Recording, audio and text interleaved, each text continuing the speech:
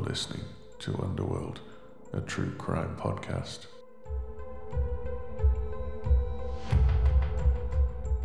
Underworld uncovers the most notorious crime bosses, kingpins, and gangsters from across the world. Welcome to the Underworld.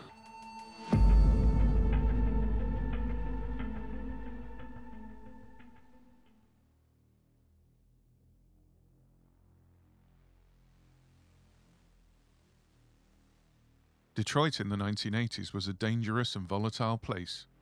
In 1985, 636 murders gave it the highest murder rate in the nation's largest cities, almost twice that of Chicago. By the end of 1986, the number had increased by 10 more than the previous year. Among them, the deaths of 43 children under the age of 16. The violence, which started climbing in the early 1980s, created an anger across Detroit.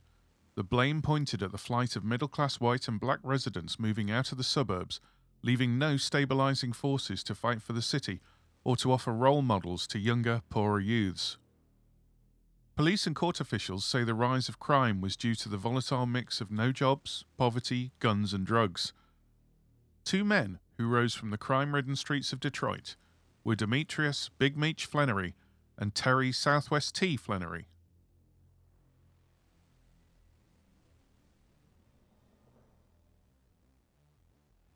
Emerging in the late 70s and becoming popular through the 80s and 90s with groups such as NWA and world-famous artists such as Tupac Shakur and Biggie Smalls, by the 2000s, hip-hop music had established itself as a juggernaut in the music industry. Record labels and crews popped up from the States all across America. Almost no one batted an eyelid when an obscure but well-funded label emerged from Atlanta. However, they hit the scene like they meant business. They were opulent and lavish, arriving to exclusive clubs in most major cities in luxury supercars and dripping in diamond jewelry. They took over VIP areas in the clubs in droves and bought out the bars, swigging $2,000 bottles of champagne like it was water. That was the business, and that was the culture. The label BMF Entertainment was set up by Demetrius Flenory in the 2000s and had established itself firmly within hip-hop by 2005. The brand had taken hold, often being associated with A-list artists and stars such as Young Jeezy, Fabulous, and Jay-Z. At the peak of their popularity, billboards that read, "The world is BMF's," could be seen throughout major American cities. The luxurious lifestyle that Demetrius Flenory and the Black Mafia family led seemed to be testament to their success with the record label and the artists they had uncovered and promoted. However, the real reason for their success cast a darker shadow. After several years of covert law enforcement surveillance, it was uncovered that the entertainment label was a front to launder the millions of dollars they were earning from distributing hundreds of kilos of cocaine and marijuana. By investing the huge amounts of dirty drug money into the record label, it was a way of legitimizing their income behind a very public disguise. Over the course of 15 years, the Black Mafia family had made over $200 million from trafficking cocaine through America. As the investigation unfolded, 150 members of the BMF were indicted, and the Black Mafia family was named as one of the largest domestic drug distribution networks in the U.S. history. The BMF organization was structured like a corporate company. At the top, they had their CEOs, COOs, and CFOs. Underneath them, they had the regional managers who oversaw operations in cities and states, and then, beneath them, logistics managers and couriers who transported the drugs to customers. At one point, the FBI estimated that the BMF had over 500 employees situated across the states. The philosophy is what made them so successful. Rather than seeing themselves as outlaws and drug lords, they ran the operation like a legitimate business through careful planning and preparation. They focused on making money rather than being seen as gangsters.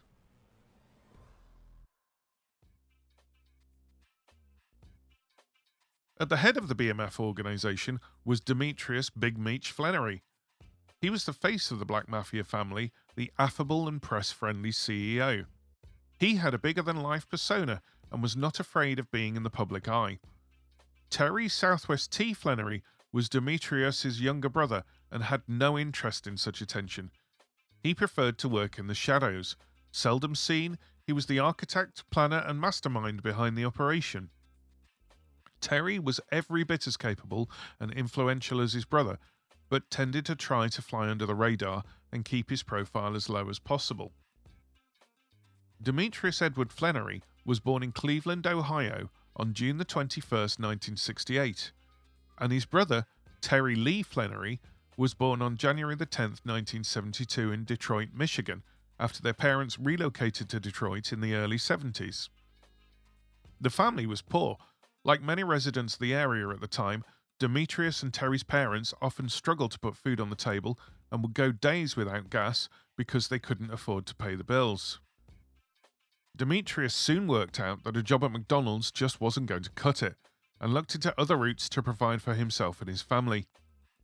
Demetrius and Terry began their criminal careers by peddling $50 bags of crack cocaine on the streets of Ecorse, Michigan, and South Detroit in their high school years in the late 1980s. They ran a small crew who would peddle the drug at local high schools and on street corners.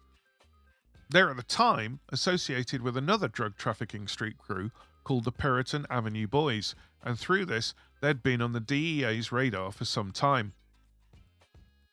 Demetrius was arrested in 1994, however, there wasn't enough evidence to charge him. The authorities were well aware of the prowess of the Flannery brothers for many years, before they developed into the major players they would eventually become.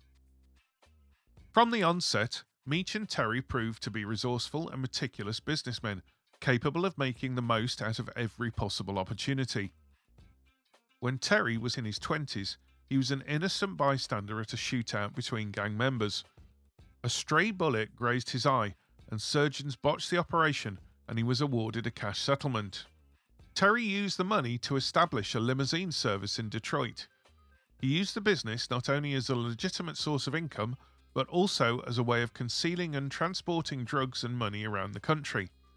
At the time, the DEA and the FBI saw the Flannery brothers as mid-level players working within a much larger organization, but investigations would uncover something much bigger. The IRS looked into a decade's worth of tax returns and discovered that the brothers' business had never paid tax. Each man had several aliases with fictitious driver's licenses from multiple states. Terry owned a mansion in the hills of Los Angeles, and Demetrius had properties throughout Atlanta with numerous luxury vehicles parked in the driveway. The decade-long investigation into the BMF was complex. Hundreds of agents from branches of the local and federal law enforcement across the states had to join forces to track down the members of the Black Mafia family. With the constant threat of law enforcement, snitching and violence, Meech and Terry Flannery needed unwavering loyalty from their underlings. Meech's generosity played a big part in ensuring that everyone remained on his side. Meech treated everyone from maids to bodyguards with lavish gifts including cars and jewelry. Corporations employ the same methods and incentives with bonuses to keep their employees safe and happy, and in the criminal underworld, Meech deployed the same reasoning. When crew members were arrested and jailed, their family members were given a monthly stipend so they would not suffer financially. The mother of Benjamin Johnson, a BMF member who was due to be incarcerated, was given $6,000 a month by Terry Flannery. Loyalty was earned by reward rather than punishment. Through extravagant parties and luxurious gifts, every member of the BMF felt like they were part of something exciting. Even the lowest level members of the Black Mafia family had status. During an interview, Meech was quoted as saying, "If you have a boss that robs, then you're gonna get a crew who robs. If you've got a boss who knows how to take the bad with the good and knows how to show his crew how to be men, then that's what you get. Everybody's shining like new money."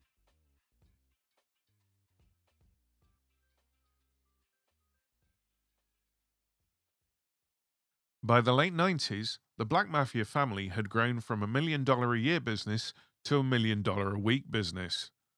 This type of growth could only be attained by cutting out middlemen and getting closer to the source. Traditionally, the wholesale drug market was not usually controlled by African Americans. Connections needed to be made with the Mexican drug traffickers who could supply huge quantities of pure, uncut cocaine. Flannery headed to Los Angeles to seek a connection with the cartels and was introduced to Wayne Joyner, who had connections with the Mexicans. Joyner soon became the key person in the organization who could open channels between the cartels and the BMF. Securing a relationship with the Mexican cartels meant that the Flannery brothers now had an almost endless supply of uncut cocaine that was significantly cheaper than if bought in the United States. They were purchasing a kilo of cocaine for around $15,000, which if purchased from a supplier in the US would cost around $70,000. The BMF was shifting around 600 kilos a month, meaning that they had cornered the market and could afford to undercut almost every supplier in the States. They expanded their enterprise across America and established hubs in 11 states, so that the cocaine could be moved quickly and in almost any direction. Terry Flannery relocated to Los Angeles to receive the shipments from Mexico, and Demetrius moved to Atlanta, the ideal spot to flood his product to all of Eastern America due to its vantage point in between the routes that flow from Florida in the south to New York in the north. Atlanta was also a big enough place to hide and had a large enough drug culture of its own so that the BMF would blend in and take over the already established drug markets within the city.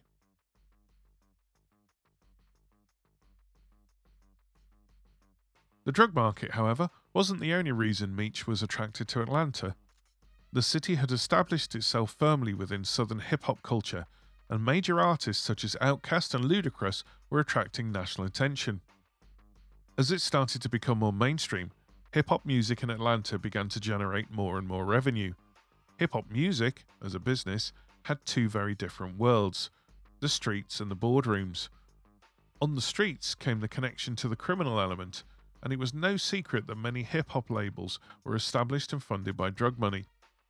This aspect attracted Meech, and he set his sights on using his profits from his illegal cocaine business to conquer a new market.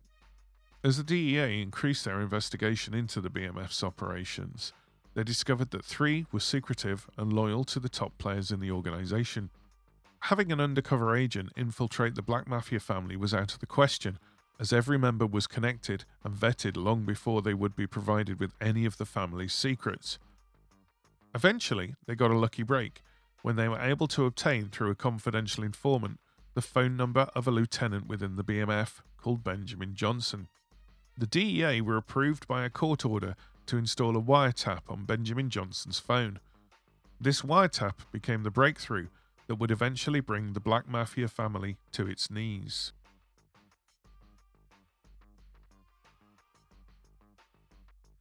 A couple of weeks into the wiretap, the Detroit DEA intercepted a call from an unnamed man, but the DEA knew it was Terry Flannery by his demanding voice and from the way Benjamin Johnson spoke to him with deference. Now the DEA had a way to infiltrate the upper echelons of the BMF. They wiretapped Terry Flannery's phone and had their man. To ensure that their business and product were protected, the BMF had stash houses located across the states. They were usually mansions rented in false names in upper-class neighborhoods where drug gangs were least expected. This meant that the drugs were not just protected from the police, but also from rival drug gangs.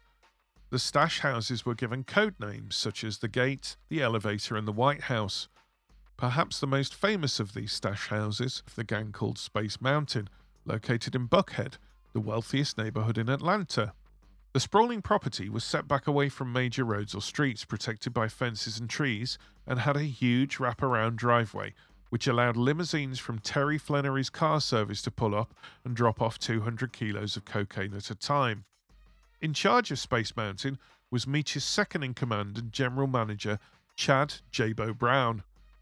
Jabo would be in charge of all the comings and goings at Space Mountain, ensuring that orders were completed and dispatched.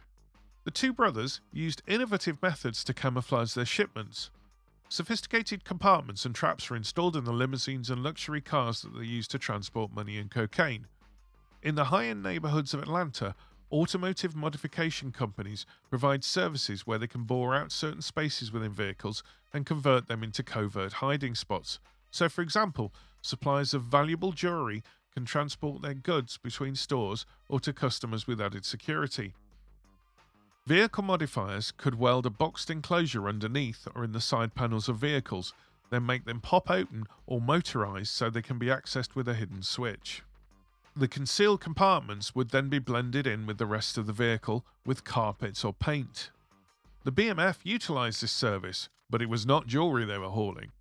One of their vehicles, a Lincoln limousine, was used to transport over $1 million in cash at a time. It was seized by the DEA, who did not find the cash for 2 years due to the money being so well concealed in secret alcoves and chambers within the vehicle. Almost every one of the legions of vehicles that the Black Mafia family owned had this sophisticated level of obscuration, meaning that they had a fleet of mobile drug and money stash spots that could be moved at any time. They also had very strict rules on who could access the vehicles. Only a select amount of people knew how to open the secret compartments, and no one below a certain level within the organization even knew they existed. Those who did know had to memorize a certain set of directions. For example, put the car in reverse, turn on the left indicator, then hold a magnet to a certain area on the dashboard, and then the secret trunk would pop open.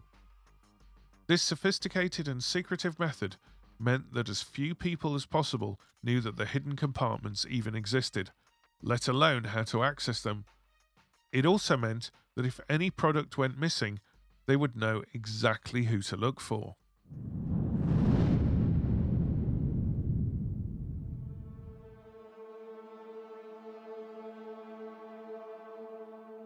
You're listening to Underworld, a true crime podcast.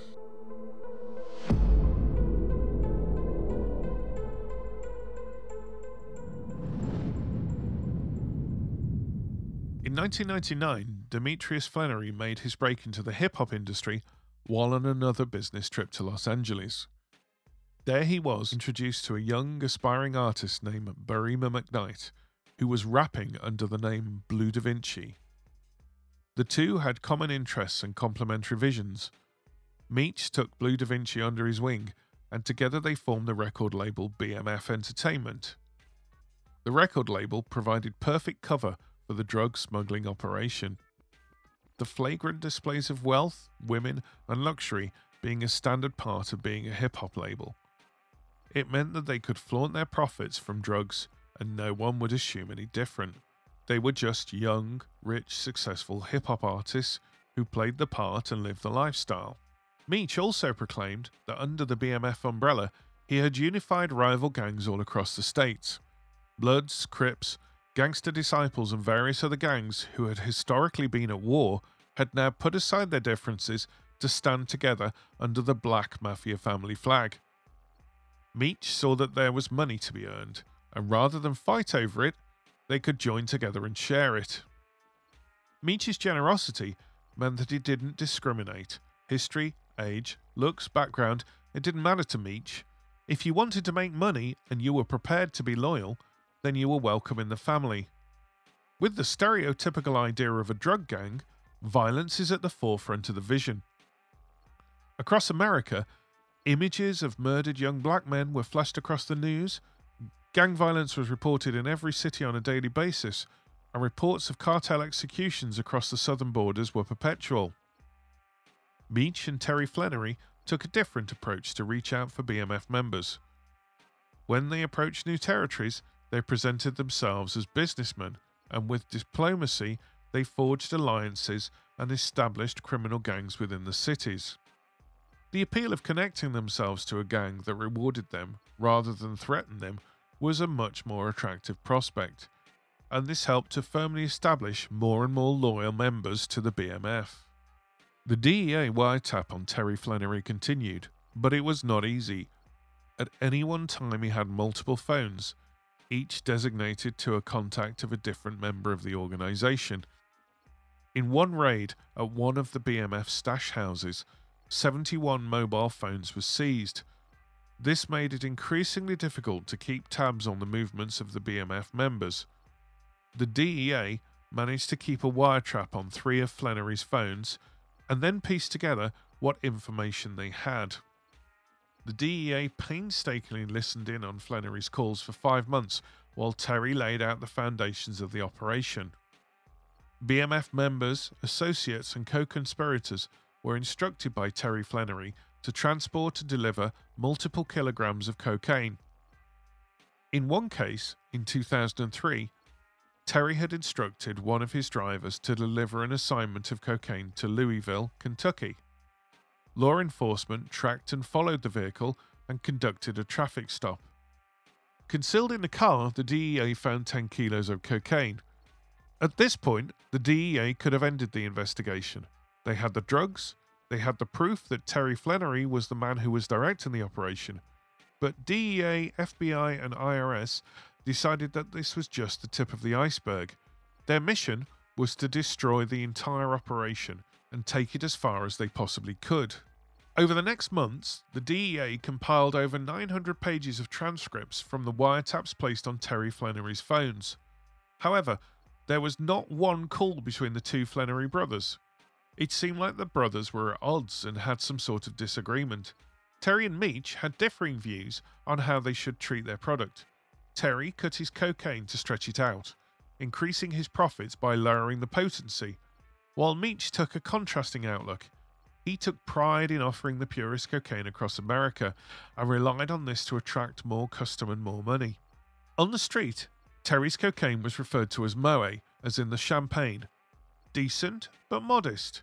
Meech's product, however, was referred to as Crystal, top shelf, prestige, and opulent. In 2004, Meech Flannery was on house arrest in Atlanta.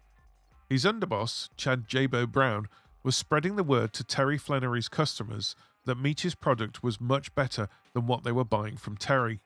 He told them that they should drop Terry as a supplier and become their customer, and be furnished with a much better product for the same price.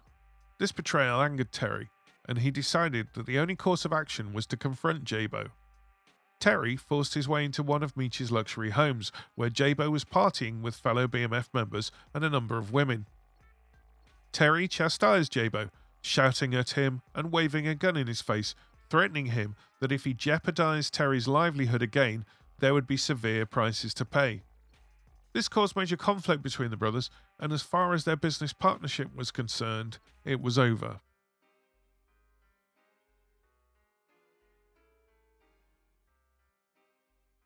By 2004, Meech had solidified himself as a figure within the hip-hop industry. He had sponsored a number of young artists and had surrounded himself with up-and-coming performers whose star power increased just by association with BMF Entertainment. The Atlanta rap scene was blowing up and was now set to compete with the long-established labels from the West Coast and East Coasts of America. This was largely due to the willingness of Meech and BMF Entertainment to support and finance the growth. In particular, Meech pumped excessive amounts of money into the career of his protege, Blue Da Vinci, believing that with his backing he could catapult the young rapper into global stardom. While other hip-hop labels were falling by the wayside and budgets were being stifled by major labels, Meech fronted over $500,000 on a track called We're Still Here, which, in comparison to the money spent, did not gain the traction BMF Entertainment desired. Meech still stood firmly on his all-or-nothing standpoint, believing that it was more fitting to invest $500,000 on one artist, go big and make a bold statement, than spend $100,000 apiece on 5 artists and have meagre and inadequate projects, and not have the artists be recognised.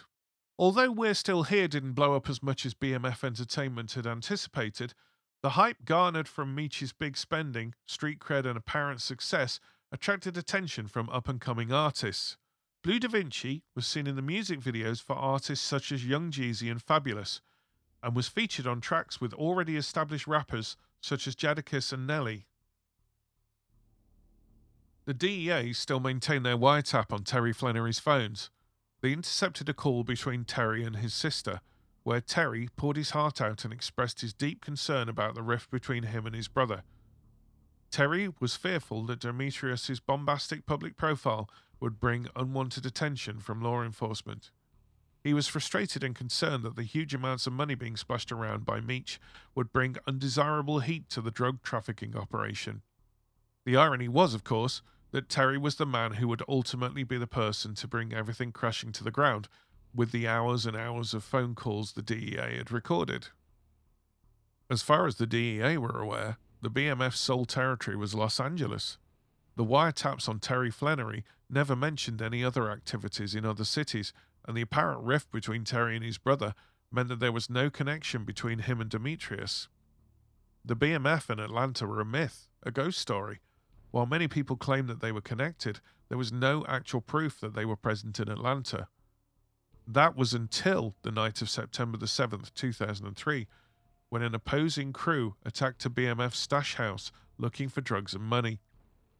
Several members of a local gang targeted the house and invaded the home.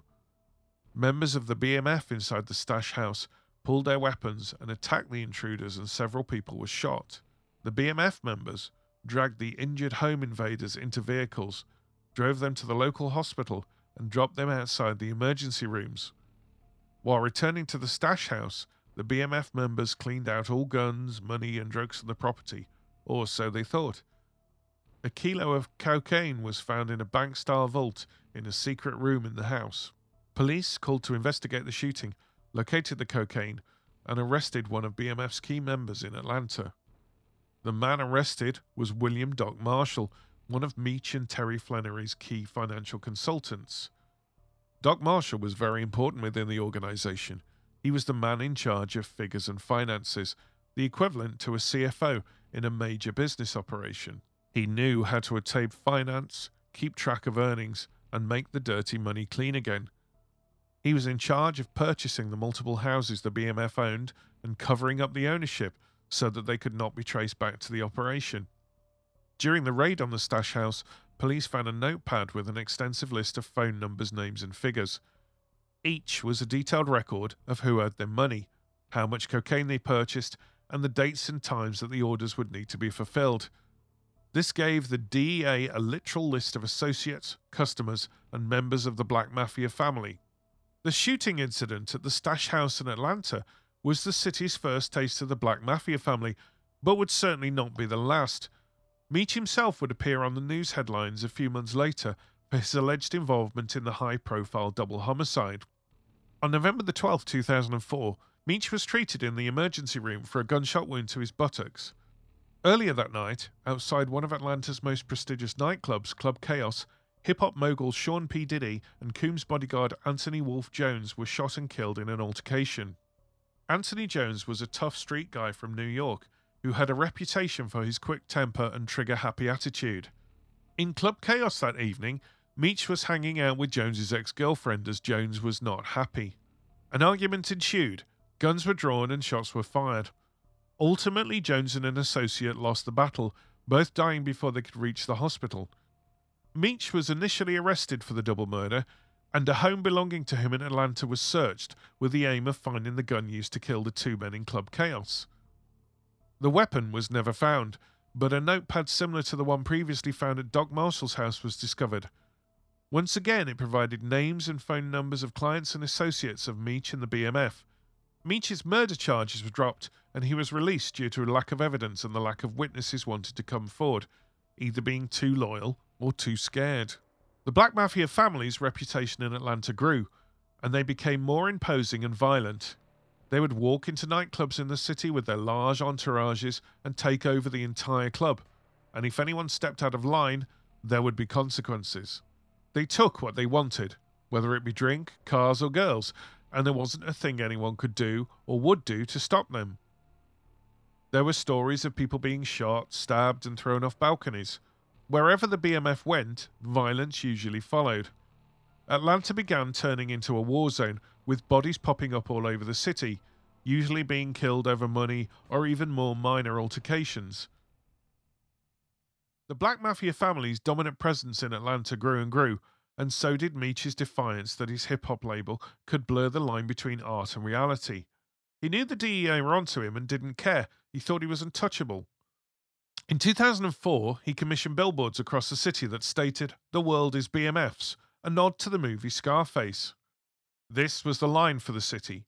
Meech's brazen claims infuriated city officials, who gave the go-ahead for the DEA to put Meach under constant surveillance. A task force within the DEA was assembled with the sole purpose of destroying the BMF organization. They used similar tactics as they had on the wiretap on Terry Flannery in Detroit, bugging the phone of one of Meach's low-level dealers in Atlanta. They put him under 24-hour surveillance and waited patiently for the evidence they needed. Diligence paid off, and the low-level dealer was traced to his boss and all the way up to one of Meach's most trusted managers, Omar McCree. As the evidence mounted, the DEA task force carried out simultaneous raids on known BMF stash houses. Drugs, guns, and money were found in almost every single one. Meach knew his time was up and pulled his team out of Atlanta and headed to Miami, and no arrests were made.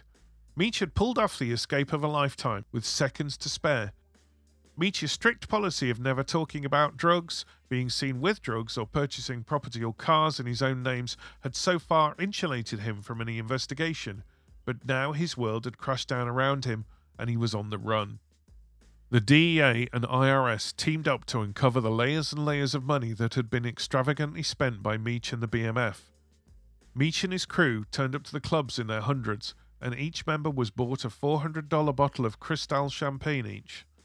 Meach had a fleet of luxury cars, owning the only white Mercedes Maybach in existence, which he personally had shipped from Dubai. Multi-million-dollar homes were purchased with cash. Meach even threw himself a party for his 36th birthday, complete with exotic live animals, including an elephant. It was clear to see that the spending exceeded the amount of money a record label with one artist would typically earn. The IRS began to follow the money, which proved difficult as there were no paper trails, receipts, tax returns, or any deeds in Meach's name. As far as the IRS could see, no assets belonged to Meach. The authorities had to turn their attention to family members. The house that Terry Flannery bought in Los Angeles was purchased in his girlfriend's name. He also set up a motorsport company in her name, which gave legitimacy to the numerous high-end supercars which he owned. The IRS peeled back the layers until they could trace everything to Terry and Demetrius Flannery. On October the 28th, 2005, the long-awaited federal indictment against the Flannery brothers was finally ready. 25 BMF members were charged with a range of felonies, including possession, conspiracy to supply narcotics, and trafficking. The Flannery brothers were charged with running a continuing criminal enterprise. The DEA based their prosecution on the wiretaps on both Terry and Meach's side of the organization. The IRS based theirs on the allegations that the brothers had been laundering huge amounts of proceeds earned from an illegal drug operation. The DEA and IRS had coordinated police forces throughout the United States and amassed huge amounts of evidence to demonstrate the reach of the Flannery brothers and the Black Mafia family. Over the years of investigation, they had seized over 600 kilograms of cocaine and $5 million in cash from cars and stash houses. Each time they investigated, they always seemed to tie back to the BMF. With all the evidence, they needed to act fast and arrest Demetrius and Terry Flannery before they got wind of the indictment and vanished. They had the means and connections in Europe and South America and could easily disappear. On October the 20th, 2006, intelligence provided information that Demetrius was hiding out somewhere in Texas. U.S. police marshals arrested him in a large home in Frisco, a suburb near Dallas. Police found marijuana, MDMA pills, and several weapons. Terry Flannery was arrested days after on the 26th of October, captured in St. Louis, also in possession of several weapons. With 25 BMF members and their leaders in custody, the game was up. The death before dishonor mentality that Meach was so proud of began to crumble, and his loyal servants began to talk. One of the key members of the BMF to turn was CFO William Doc Marshall. He began to lay out the structure of Flannery's operation. He filled in the gaps in the DEA investigation and how they transported drugs from city to city and who their buyers and suppliers were. With the information given by Doc Marshall, the number of defendants in the case went from 25 to 66, and the DEA was effectively able to dismantle the Black Mafia family. All in all, 125 members, associates and relatives were charged and convicted. Out of all 125, only 8 went to trial, the rest taking deals or pleading guilty. 2 days before their trial, Demetrius and Terry Flannery also pled guilty and were sentenced to 30 years each.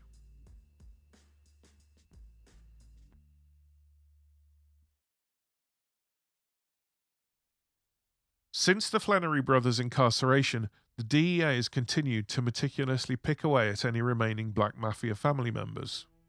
In June 2006, 16 individuals associated with the BMF were charged with conspiracy to launder money and distribute cocaine. On July 25, 2007, another 16 members were indicted and sentenced to between 10 years and life in prison for drug trafficking. In December 2008, Fleming Daniels, a top-ranking member of the BMF drug empire, was sentenced to 20 years in prison, again for drug trafficking. The case against him relied on testimony from William Doc Marshall, who testified that he had witnessed Daniels receiving cocaine. He was also charged with the 2004 murder of Rash Hannibal Drummond. In February 2010, he pleaded guilty and was sentenced to 20 years for manslaughter, which were run concurrently with his 20-year sentence he had already received for drug trafficking. Barry Blue Da Vinci McKnight, rapper and sole artist on the BMF Entertainment label, was sentenced to 5 years and 4 months in federal prison on October 30th, 2008. He claimed that he was not aware of Demetrius Flannery's drug dealing business until months after he signed for the record label. McKnight was released in 2011 and continued his music career. The last remaining BMF suspect, Vernon Marcus Coleman, was arrested in July 2009. He was indicted in 2007 for possession with intent to distribute cocaine. As of today, all 150 Black Mafia family members have been indicted and arrested. The BMF family membership well exceeds 150, but the DEA believes that the members that have been arrested were the core structure of the organization and, without them, the operation is no longer sustainable. As part of their guilty plea, the Flannery brothers took responsibility for assets and profits of around $230 million, which, conservatively converted into cocaine, meant that they had transported and sold over 15,000 kilos during the life of the Black Mafia family.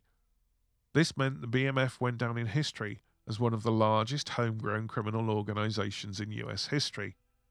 The BMF may no longer be in existence as they once were, but they'll remain forever on the streets and in the minds of the DEA agents who eventually toppled them as one of the most opulent, sophisticated, and brazen drug gangs ever to exist.